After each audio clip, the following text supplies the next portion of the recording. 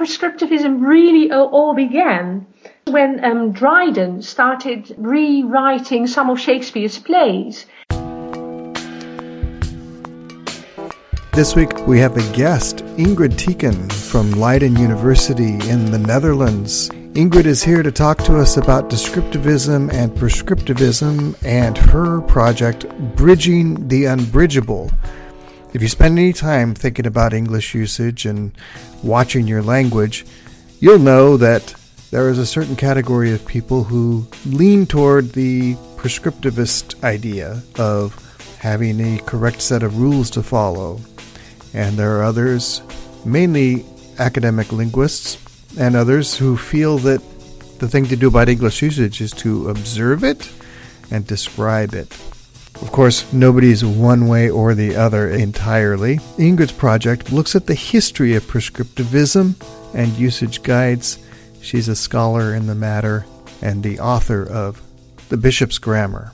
Also with me, as usual, is Paul Bryans, author of the Common Errors in English Usage book and website. I'm the editor of that book and host of this weekly podcast, Tom Sumner. Hello, Paul. Hi, Tom. And hello, Ingrid. Hello, Tom. Hello, Paul. Hi, Ingrid. Hi. Paul and I are talking with Ingrid Tieken, who is at Leiden University in the Netherlands, and she's going to tell us a little about her project, Bridging the Unbridgeable. Ingrid, what's that about? What is it about? What is unbridgeable, you mean? Well, yeah, what are we bridging and what's unbridgeable? Okay.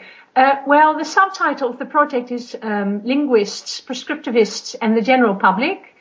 And my experience is that it's very hard to talk to linguists. I mean, I'm a linguist myself, but, theoretical linguists, colleagues of mine, about prescriptivism. And I also noticed that the general public is very interested in prescriptivism, is worried about prescriptivism, is scared about all these rules that they're constantly breaking.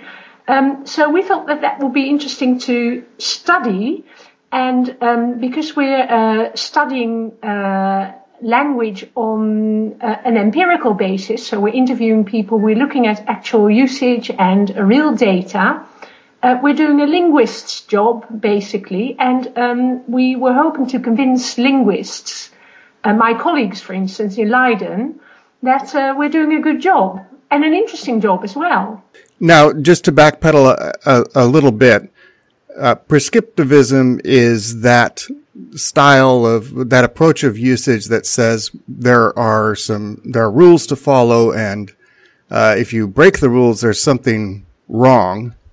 And right. That's as opposed to what would be called descriptivism, which That's right. describes how the language is being used. So even if these prescriptivist rules are being broken 1,000 times a second, they're still rules according to a prescriptivist.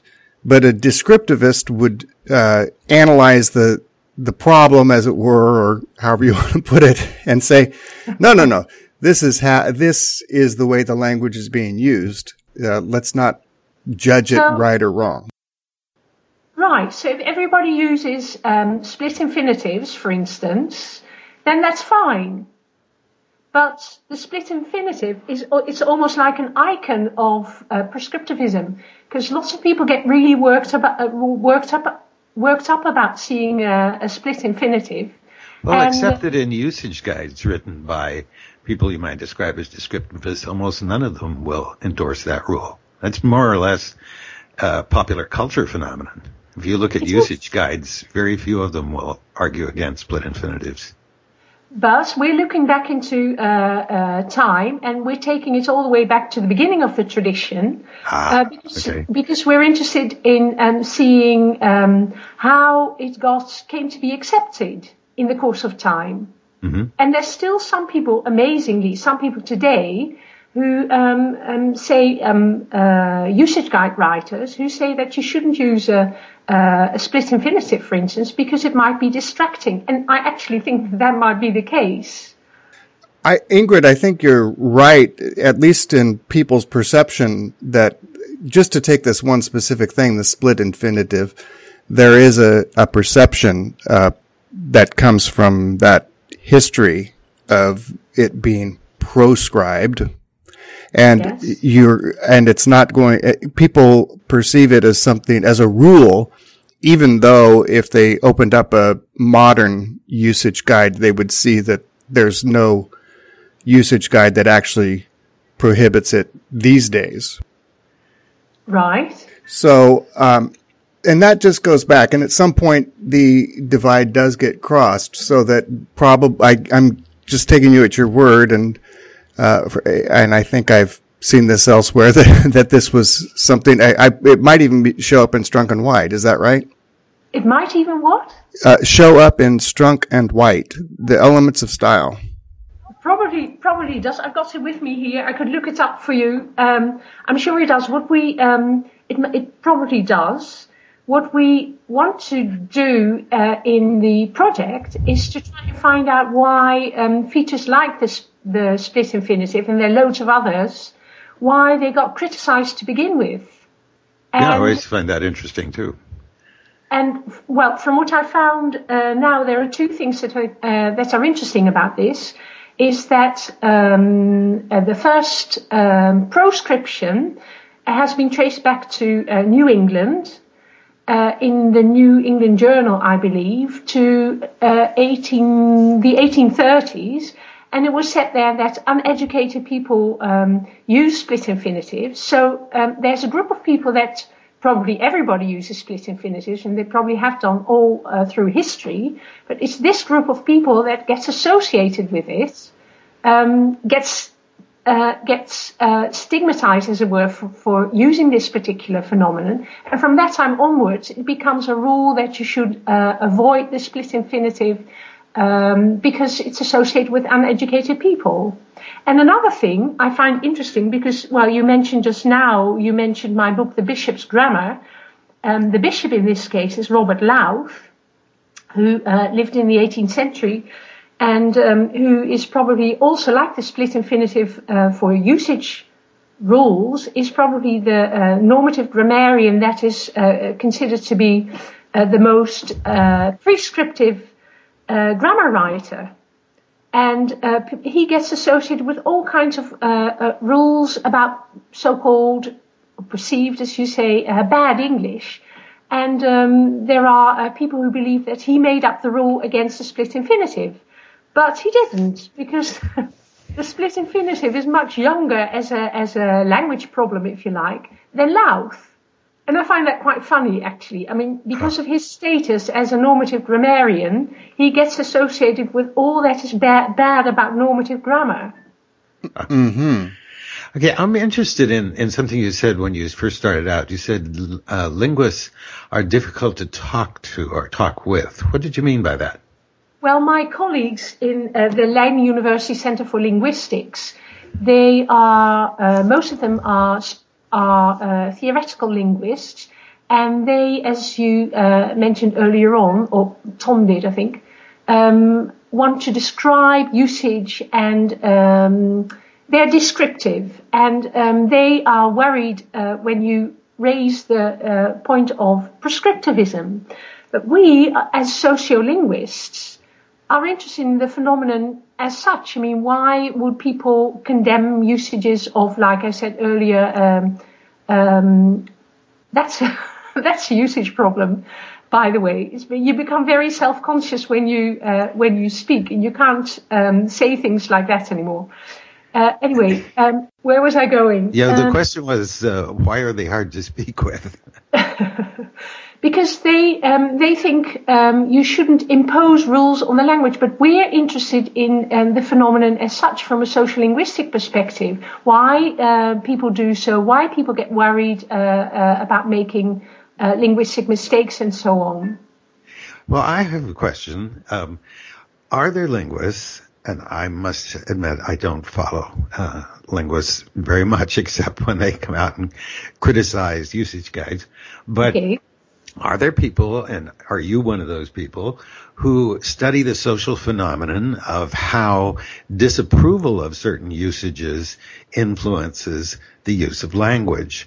In other words, to me, if you study only common usage and look, well, let's see what's dominant, let's see what's current in usage. Clearly, there are different levels of usage. The usage that you'd find in an article in the New York Times would be different from that of somebody singing street rhymes to a skip rope. Right. There's all kinds of levels of diction. One of those levels is the level that prescriptivists recommend. They're a social phenomenon, too.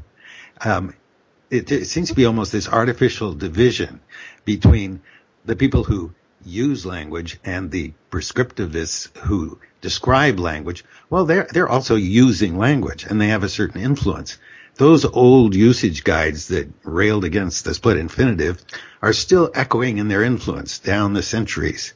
And there's still people torturing themselves to try to avoid split infinitives. Yes. It strikes me that to say those people who are still adhering to that old rule, fake as it may be, are in some way not just as much a part of the social conversation about language as the people who are blissfully unaware of it. If you're going to describe the social phenomenon of language usage, seems to me the uses that offend some editors and some teachers and some readers is an important thing to know about.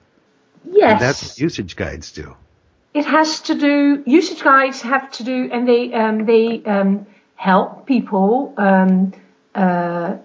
use language appropriately in certain contexts.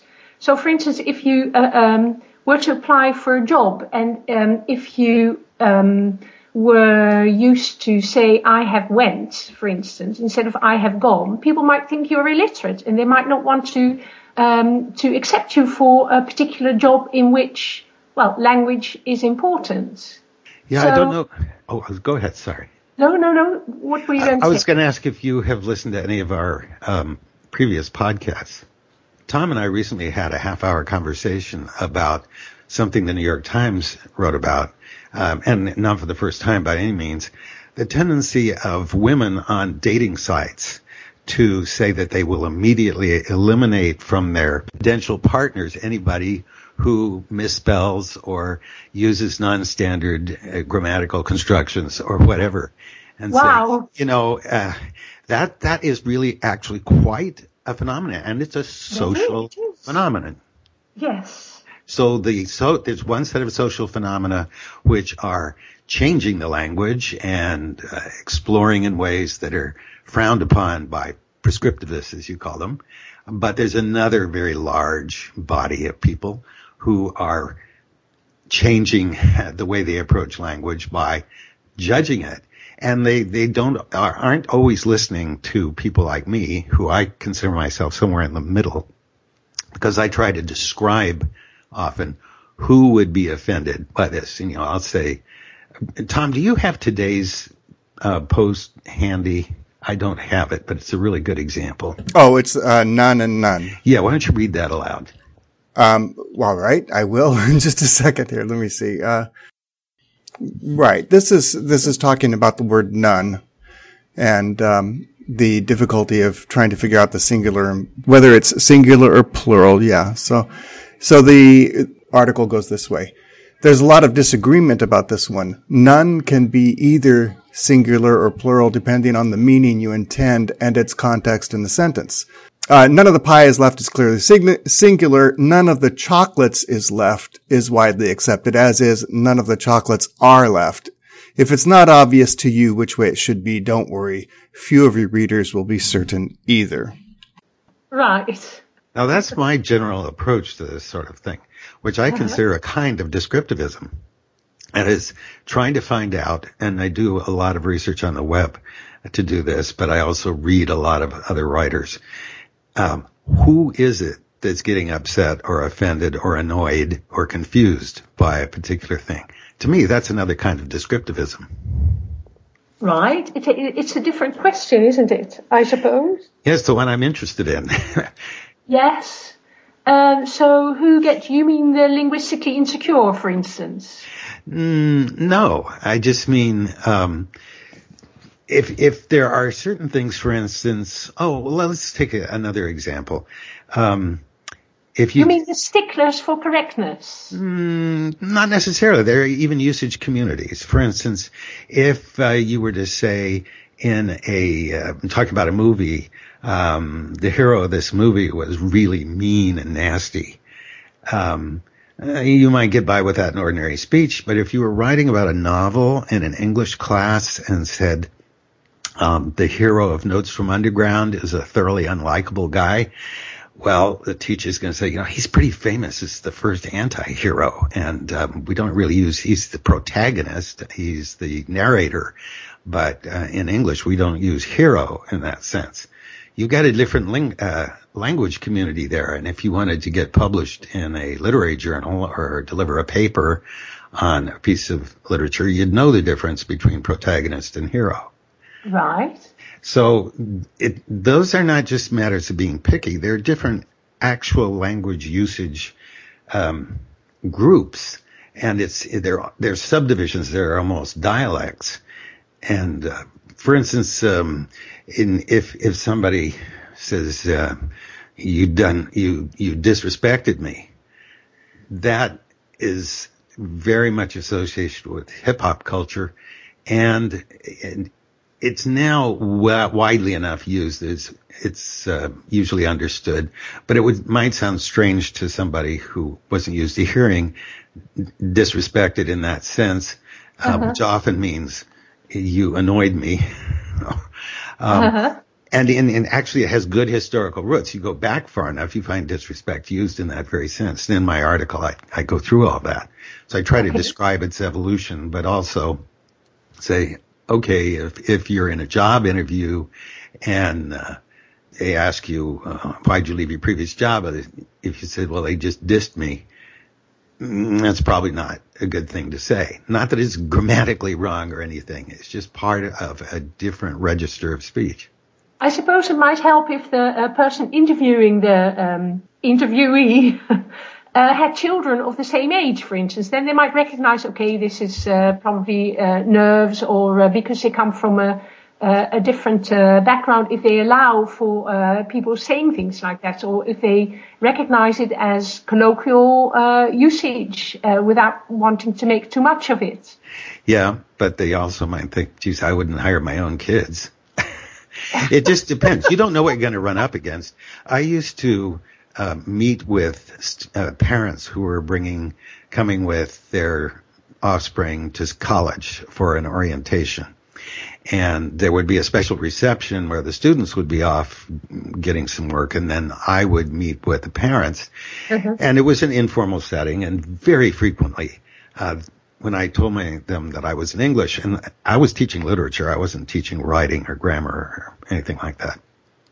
But they would almost immediately say, oh, the language I get on job applications, soon as I see a split infinitive or some other thing, I just toss those aside. I just don't go through them. I've seen that many, many times. Yes, that's exactly my point. And I think it's terrible, but I think it's terrible too. But yeah. I think I'm not a native speaker of English, obviously, but I think it would be very good to make people aware of the fact that even native speakers, but non-native speakers as well, that there are these attitudes towards particular usages. Right, but it's you don't want. The point is, I tell my students, you don't want. I mean, I used to think I didn't use the split infinitive myself. I did my best to avoid it, but I can hear myself use it all the time now. So I guess, my English is changing in that respect as well. But if you don't want the attention to go away from what you're trying to say, this is a common idea, isn't it, about avoiding features like that, that you might try to avoid them, depending on the circumstances. Right, exactly. And I have a question about when you're looking at usage guides, Do you try to distinguish between what different usage guides are doing, or are you aiming mostly at what they have in common? I'm not sure I understand your question. You said you're studying the culture of prescriptivism, which is what usage guides reflect. And I don't consider myself a hardcore prescriptivist by any means, but when you're discussing them for your study and in your book that you're preparing to do, are you trying to pull out just common threads that all these have, the common attitudes, or are you trying to see differences between them? I consider Eat, Shoots, and Leaves to be, for instance, a very different book from mine. Yes, we're not looking at spelling, I'm afraid, because it's such a huge topic, so we're just looking at grammar, and we made a selection. I think we have 123 usage problems in our database. And 77 usage guides. We're looking at tendencies. So we're looking at, for instance, just now I've been looking at the flat adverb.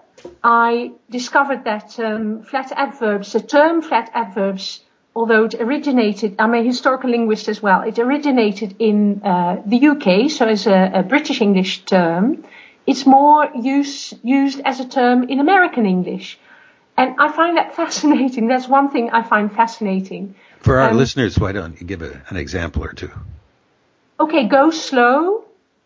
So that's the flat adverb. So as opposed to go slowly. Yeah. Right. Mm-hmm. That's right. As opposed to go slowly. So there's variation between slow and slowly. And today I've been looking at data that I'm writing an article together with one of my PhD students on the flat adverb and on usage advice. And we saw differences between British and American English. So that's one thing we're interested in. We have about half our usage guides are British, the other half are American. There are, of course, usage guides about other language varieties, but this, as I said, this is really a huge topic, so we decided to focus on those two only. And what we found, for instance, I mentioned have went. I have went to that party instead of according to correct, if you like, grammar. I have gone to that party. Proved to be more particularly an American usage problem than a British one. It is dealt with in British usage guides from the earliest day onwards, so from the end of the 18th century onwards. But in British English, it seems to have become more of a dialectal feature than a usage problem. Well, which in itself can be a usage problem if your dialect is such that it runs into trouble when you're in a different social setting. It's less of a problem in the UK than in America. The only place I've run into people complaining about that sort of thing is typically been in columnists, not particularly language columnists, but just people being picky. What was the Apple slogan that they had for it? Think different. Oh, think different. That's right. That was it. And that got a huge amount. I thought. Very good, it was actually. A clever play on words myself. And also it's very good because then Apple gets gets a lot of attention. Oh, yes. Very successful. So it's very clever, really, if you can draw in language like that. The thing that annoys me when linguists talk about prescriptivism and about usage guides in particular is that I get the feeling that they're looking for their pet peeves, things that they think prescriptivists have all wrong, and they're very prescriptive about this. And they look to see whether the usage guide has those particular pet peeves in it, the things that they're concerned to think that this is wrongly being prohibited. And they aren't exploring what else interesting might be going on in the usage guides that they might even agree with or that don't fall into the same categories that they've pre-established. One of the things that I've spent a lot of time in is just people getting different words mixed up with each other. That's not a grammatical question. It's just a vocabulary question. Yes. And expressions that get mangled. There's a whole index in the back of the book that's about mangled expressions. Right. And there are, usage doesn't rule all the time, and usage guides can do a lot of interesting things. like I said, there's that. Well, I'll let you comment on that. It's just it annoys me to see these linguists address usage guides only when they want to pick apart what's wrong with them, instead of seeing, well, what might they have interesting to say? Yes, exactly. My point about starting this project 5 years ago was that linguists don't even bother to look at usage guides. I did a survey once, because when I started I'm a non-native speaker, so I've always been interested in the rules, and because we learn them in school, not by picking them up naturally if you're a native speaker, for instance. So I've always been thinking about rules and where the rules come from, and I've done this for 18th century grammars as well. So linguists, I carried out a survey because I assumed that everybody in the UK would possess a copy of Fowler's Modern English Usage. Huh. So I did a survey among the members of the Henry Sweet Society for the History of Linguistic Ideas, and very few people responded. I think they have about 150 members or so. Very few people responded. And those that did respond said, no, I don't have a Fowler, I don't use Fowler. And some people who did have a Fowler said, I only consult Fowler to win tedious battles about usage with my in-laws. I have not infrequently heard from couples where one of the partners will say, my wife says this all the time, and she says I'm wrong, and settle the argument for us. So it's sad to think that usage guide, Fowler, Fowler is very much looked down upon as being a prescriptive book, but he's actually quite interesting. He is funny to begin with. Yes, he's a good writer. He's a good writer. He's one of my favorites, actually. There's a lot of descriptive work going on there in the book. Yes. Uh-huh. But the perception is contrary to that. The perception of Fowler's is it's held up as the paragon of prescriptivism. That's right. But he's great to read. I know very few people who've read Fowler from cover to cover. David Crystal is one of them, and he wrote an introduction to a reprint of Fowler's Modern English Usage. And there, something else came out of my survey a while ago, that there are some people who use Fowler's first edition, 1926, so nearly 100 years old, if they want advice on correct usage. And one of them was a linguist, actually. So I was really surprised about that. David Crystal's introduction to Fowler was for a modern reprint of the first edition, so the 1926 edition of the book. And I thought that can be, it's nice to do a classic reprint like that, but it's also dangerous in the sense that you tell people that this is a good book and it's important to have and it's important to consult. But it's already nearly 100 years old. Yeah. Whereas if you look at the more modern, there's a fourth edition of Fowler that's come out, and it's bound to be, I haven't actually tested that, but I will, it's bound to be more descriptive and more in the sense of, you have the split infinitive, and the split infinitive in the past didn't used to be acceptable, but now it's okay to use it, but you might be aware of the fact that there are some people who still object to it. Right. That's exactly my approach. Yes, exactly. And that's the kind of thing I expect to find across the years. So from 1770 onwards down to today. You asked earlier about what we were looking for, and that's what we're expecting to find. Uh-huh. But the funny thing is, I have got it here next to me. This is one of the most recent usage guides we have in the database. It's by Carolyn Taggart, and the book is called Her Ladyship's Guide to the Queen's English, so it's a British one. She is as strict as the strictest usage guides. So she says she doesn't like the modern for instance. She thinks it's awful, and she uses these terms. I'm interested in proscriptive meta-language, so what terms they use. And I find it very surprising that people still use the same negative terms to condemn usages, words and constructions and so on, as we find in the 18th century. So this book by Carolyn Taggart is still in the tradition of 18th century usage guides, the late 18th century ones, because it's a late 18th century phenomenon, even though it was published in 2010. Wow. And I find that fascinating. I want to find out who buys these books. Now, this particular one was published by the National Trust.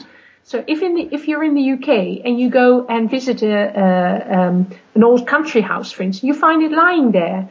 And it's very tempting for people to just pick it up because it's very cheap. And they think it gives people something like false security. If we have this book, if we have it, we might want to consult it. And we have the Queen's English as a good model of usage presented to us. Don't you think, though, that a lot of the audience for those things is people who have their own prejudices and they're just looking to have them confirmed from a read source? It's not so much that they're having a powerful influence on people's actual usage. And I don't think people stop themselves in mid-sentence and think, oh, well, that's right, I can't say it that way because I read the other day that that's wrong. That may happen occasionally, but have you run into people who proudly call themselves grammar Nazis? Grammar Nazis, yes, I do. I mean, that just annoys me no end. Sticklers don't want for anything correctness. to do with somebody that thinks that it's okay to call yourself a grammar Nazi. Pardon? I just don't want anything to do with somebody who thinks it's okay to call themselves a grammar Nazi.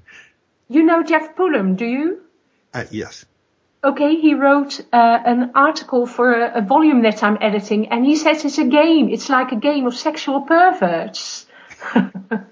People want to continue to be punished by inflicting on themselves this whole idea of knowing that there's a set of rules they have to stick to, and to feel insecure and to make themselves even more insecure by knowing that these rules are there. I doubt that very much myself. I put together a section on... he sees them around him. Anyway, that's his point of view. It was a hilarious paper that he gave. And he's writing it up for us, so you'll have to wait for it to be published. I wrote a section on my website, which is not segregated out in the book, called Non-Errors. And it's just a list of many of the things that you're studying. That is things like split infinitives. Uh-huh. And I go through it and I say, these are things that people often criticize, but they are almost all usage experts say they're perfectly fine. It's just an old-fashioned prejudice. And there's quite a long list of them. That page got hugely popular, and for a while it was treated like a meme around the internet, and there were many, many people who didn't know anything about my site except the non-errors page. And there, I would get all these letters saying, congratulations, we needed somebody like you to get rid of all these picky, and they weren't reading any of my other writings. They were just narrowing in on that particular page. That's what bothers me about any study that doesn't thoroughly examine what's going on in usage guides, but only starts out with the presumption we think we know what's wrong with descriptivism, and we're going to look for it and see how it evolves, and it's already defined, rather than tracing, well, what are these people actually doing that maybe isn't the same as what we found historically in older usage guides? Yeah.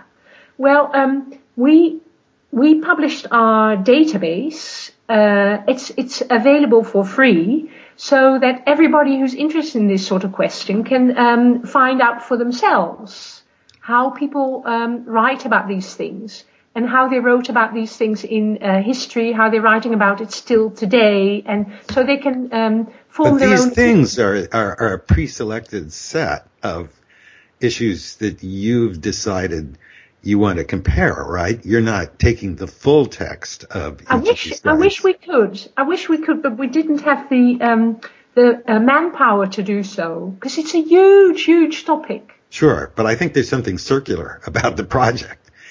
in that if you start with knowing which so-called problems annoy you, and then you look to see how persistent they are, you're studying one small aspect of usage guides. They don't annoy me, by the way. I'm a descriptive linguist. I'm interested in, we're being descriptive about prescriptivism, if you like. So right. I didn't mean you personally. I just meant I know you didn't. Yeah.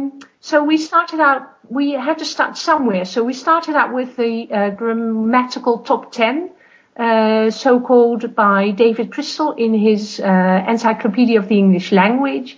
Then we expanded those 10 items by looking into Mittens et al. I don't know if you know the study from 1970, attitudes to English usage, because we're also interested in attitudes to English usage. So we're trying to get people to talk about usage problems and to see what they think, why they have these opinions about why it is impossible to use preposition stranding, or whether they think it should be it is I or it is me, and if they have any problems about that. So we want people to discuss these things, which is hard enough as it is. Do you know the book 500 Mistakes of Daily Occurrence? No, that's not one I run into. 1856. I used to think it was the first American usage guide, but there's another one by Heard. Let me see, got it here as well, called The Grammatical Corrector. But anyway, those 500 mistakes of daily occurrence, many of them are still around in usage guides today. I find that's a fascinating idea. I find that, so there's a kind of almost like a stable collection of usage problems that have been around, that go back to Robert Louth, for instance, in the 1760s, and that people wrote in review literature, so in journals and magazines at the time. And they're still the same, and there's still a lot of people like Caroline Taggart, for instance, in Her Ladyship's Guide to the Queen's English, who still have the same opinions. And I find that fascinating in the usage guide as a genre, that there are the same opinions over and over again. There are more enlightened usage guide writers. I mean, Fowler, for instance, is one, but he gets sort of branded as the arch prescriptivist, but he's much more subtle than that, and that is something you find quite commonly also with Robert Louth. He's much more descriptive than the prescriptive label that's been put to him. And I find that fascinating as a general feature, if you see what I mean, that people develop notions about prescriptivism that are not actually there in the facts when you look at them in detail. And that's something that I want to do research on, that I'm doing research on, that I want to learn more about, why that is the case. Do you see what I mean? Can I suggest something that I think that technology may have something to do with this too? Because we know from Shakespeare that grammar rules as we understand them today did not exist in Shakespeare's time. And well, they always exist. Okay, I see what you mean. There were no grammars in English. Well, I don't mean they didn't exist, but what I mean is the standardization of usage was not, the proliferation of standard usage advice was not prevalent back then because people did not have access to printed material, and the idea that you would write something down and have it widely distributed as a guide, it has to come later with the technology of the book and proliferation and communication and ability to communicate these ideas and get them more codified in print. Now, when it all began, when prescriptivism really all began, was when Dryden started rewriting some of Shakespeare's plays. And then he discovered that Shakespeare made all kinds of grammatical errors. He was looking at the language, of course, from a Latin point of view, a subject being a nominative, and so you'd have to say it is I and not it is me, for instance. And you couldn't use double negation because two negatives, as in Latin, made a positive. you shouldn't use preposition stranding because preposition means pre, post, and not having a preposition at the end. And what Dryden did was he had his English writing, translated his own writing, he translated it into Latin, and then translated it back into English again to see what he was doing himself in the language. And he then the two things hang together. So he's noticing that Shakespeare made grammatical mistakes from a Latin grammatical perspective. He also was confronted with the fact that the language had changed since Shakespeare originally wrote those plays, and he felt he had to update them. And that is how it all began. He became very self-conscious about his own language and started removing all his stranded prepositions from his writings. And that created a kind of atmosphere at the time, beginning of the 18th century, when people became focused on what was meant by correct grammar and started criticizing each other for that. Could I make a few comments on what you've been saying? First of all, on Fowler, one of the things that I set out to do was to try to be more readable than Fowler. Fowler can be fun to read, but he is very snobbish about his examples and doesn't use sentences that normal readers who are struggling with their usage would understand. So I tried to keep my level of diction much lower and often use very common place things. He can be witty, but he's not terribly funny. And I try to keep mine entertaining. I get a lot of writing from people who say, I started to look something up and I enjoyed reading what you had to say so much that I couldn't stop for an hour. And it's just really, and the humor is what gets commented on. Of course, in the book, we've got the cartoons that Tom put together. Yes. The second thing is, this idea that there's the usage guides are sort of floating out there as a separate level from real usage out in society, I think is an exaggeration.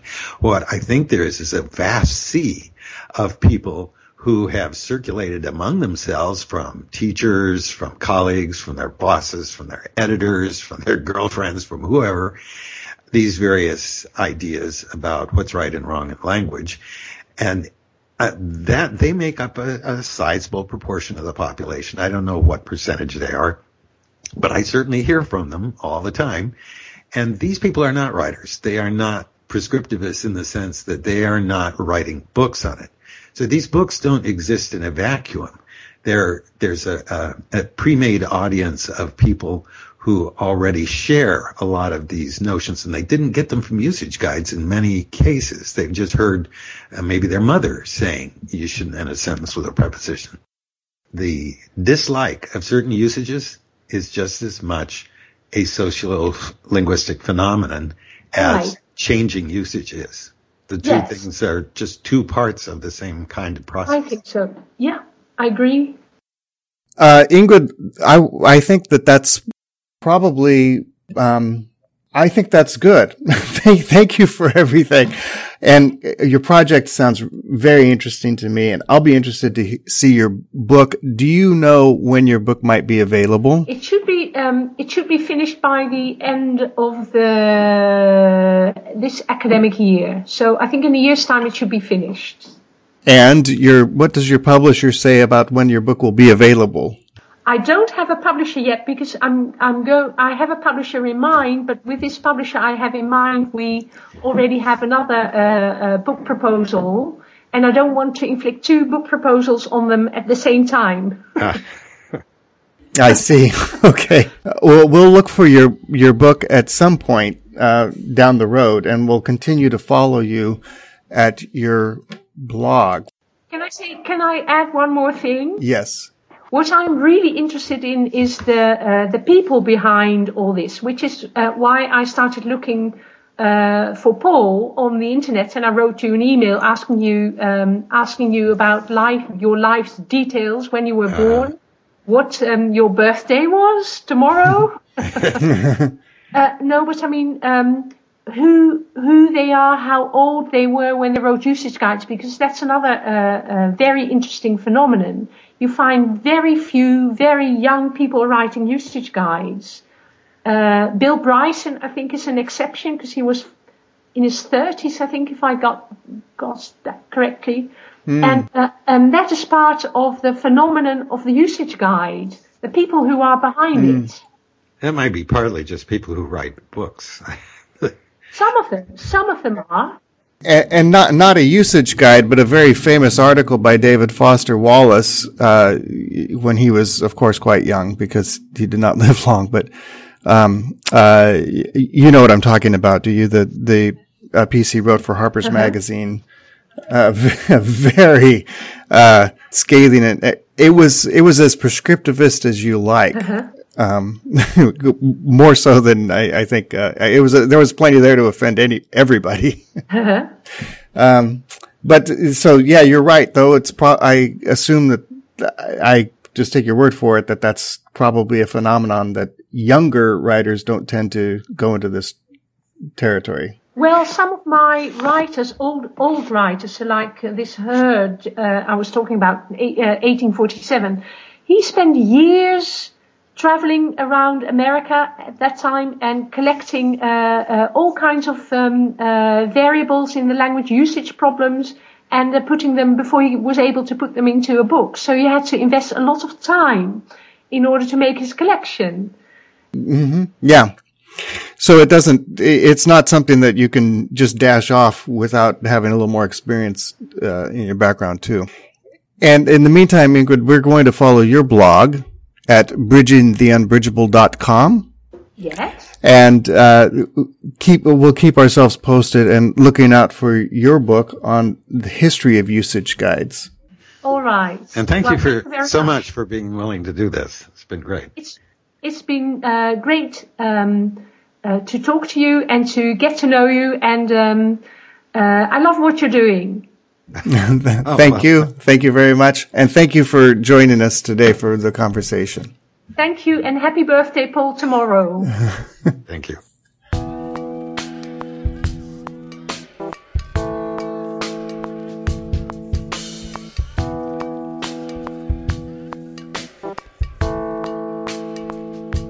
That'll do it for the Common Errors in English Usage podcast. Send your comments, questions, and feedback to commonerrorspodcast@gmail.com. Thanks for listening.